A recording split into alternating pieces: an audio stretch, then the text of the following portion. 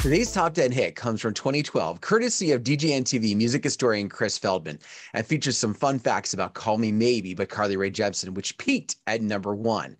Now, fun fact number one, although the song would emerge as the biggest U.S. hit of 2012, Carly didn't have any inkling the song would take off the way it did. She told Artist Direct, when you write a bunch of songs, it's like being asked to pick your favorite kid.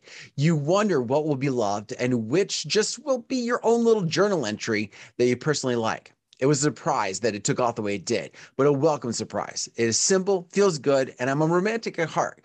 I like the idea of being in the moment of meeting someone, feeling that buzz and that feeling attraction that you act on. You have to be spontaneous and brave.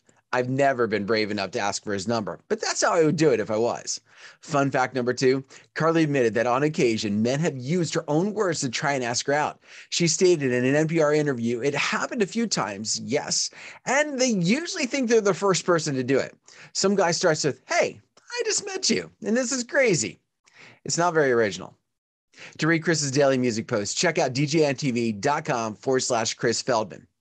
And for a lot of us, this has been a staple in the wedding market for many years, maybe dying off for a little bit recently. In the comments, tell me, is this a song that you still play?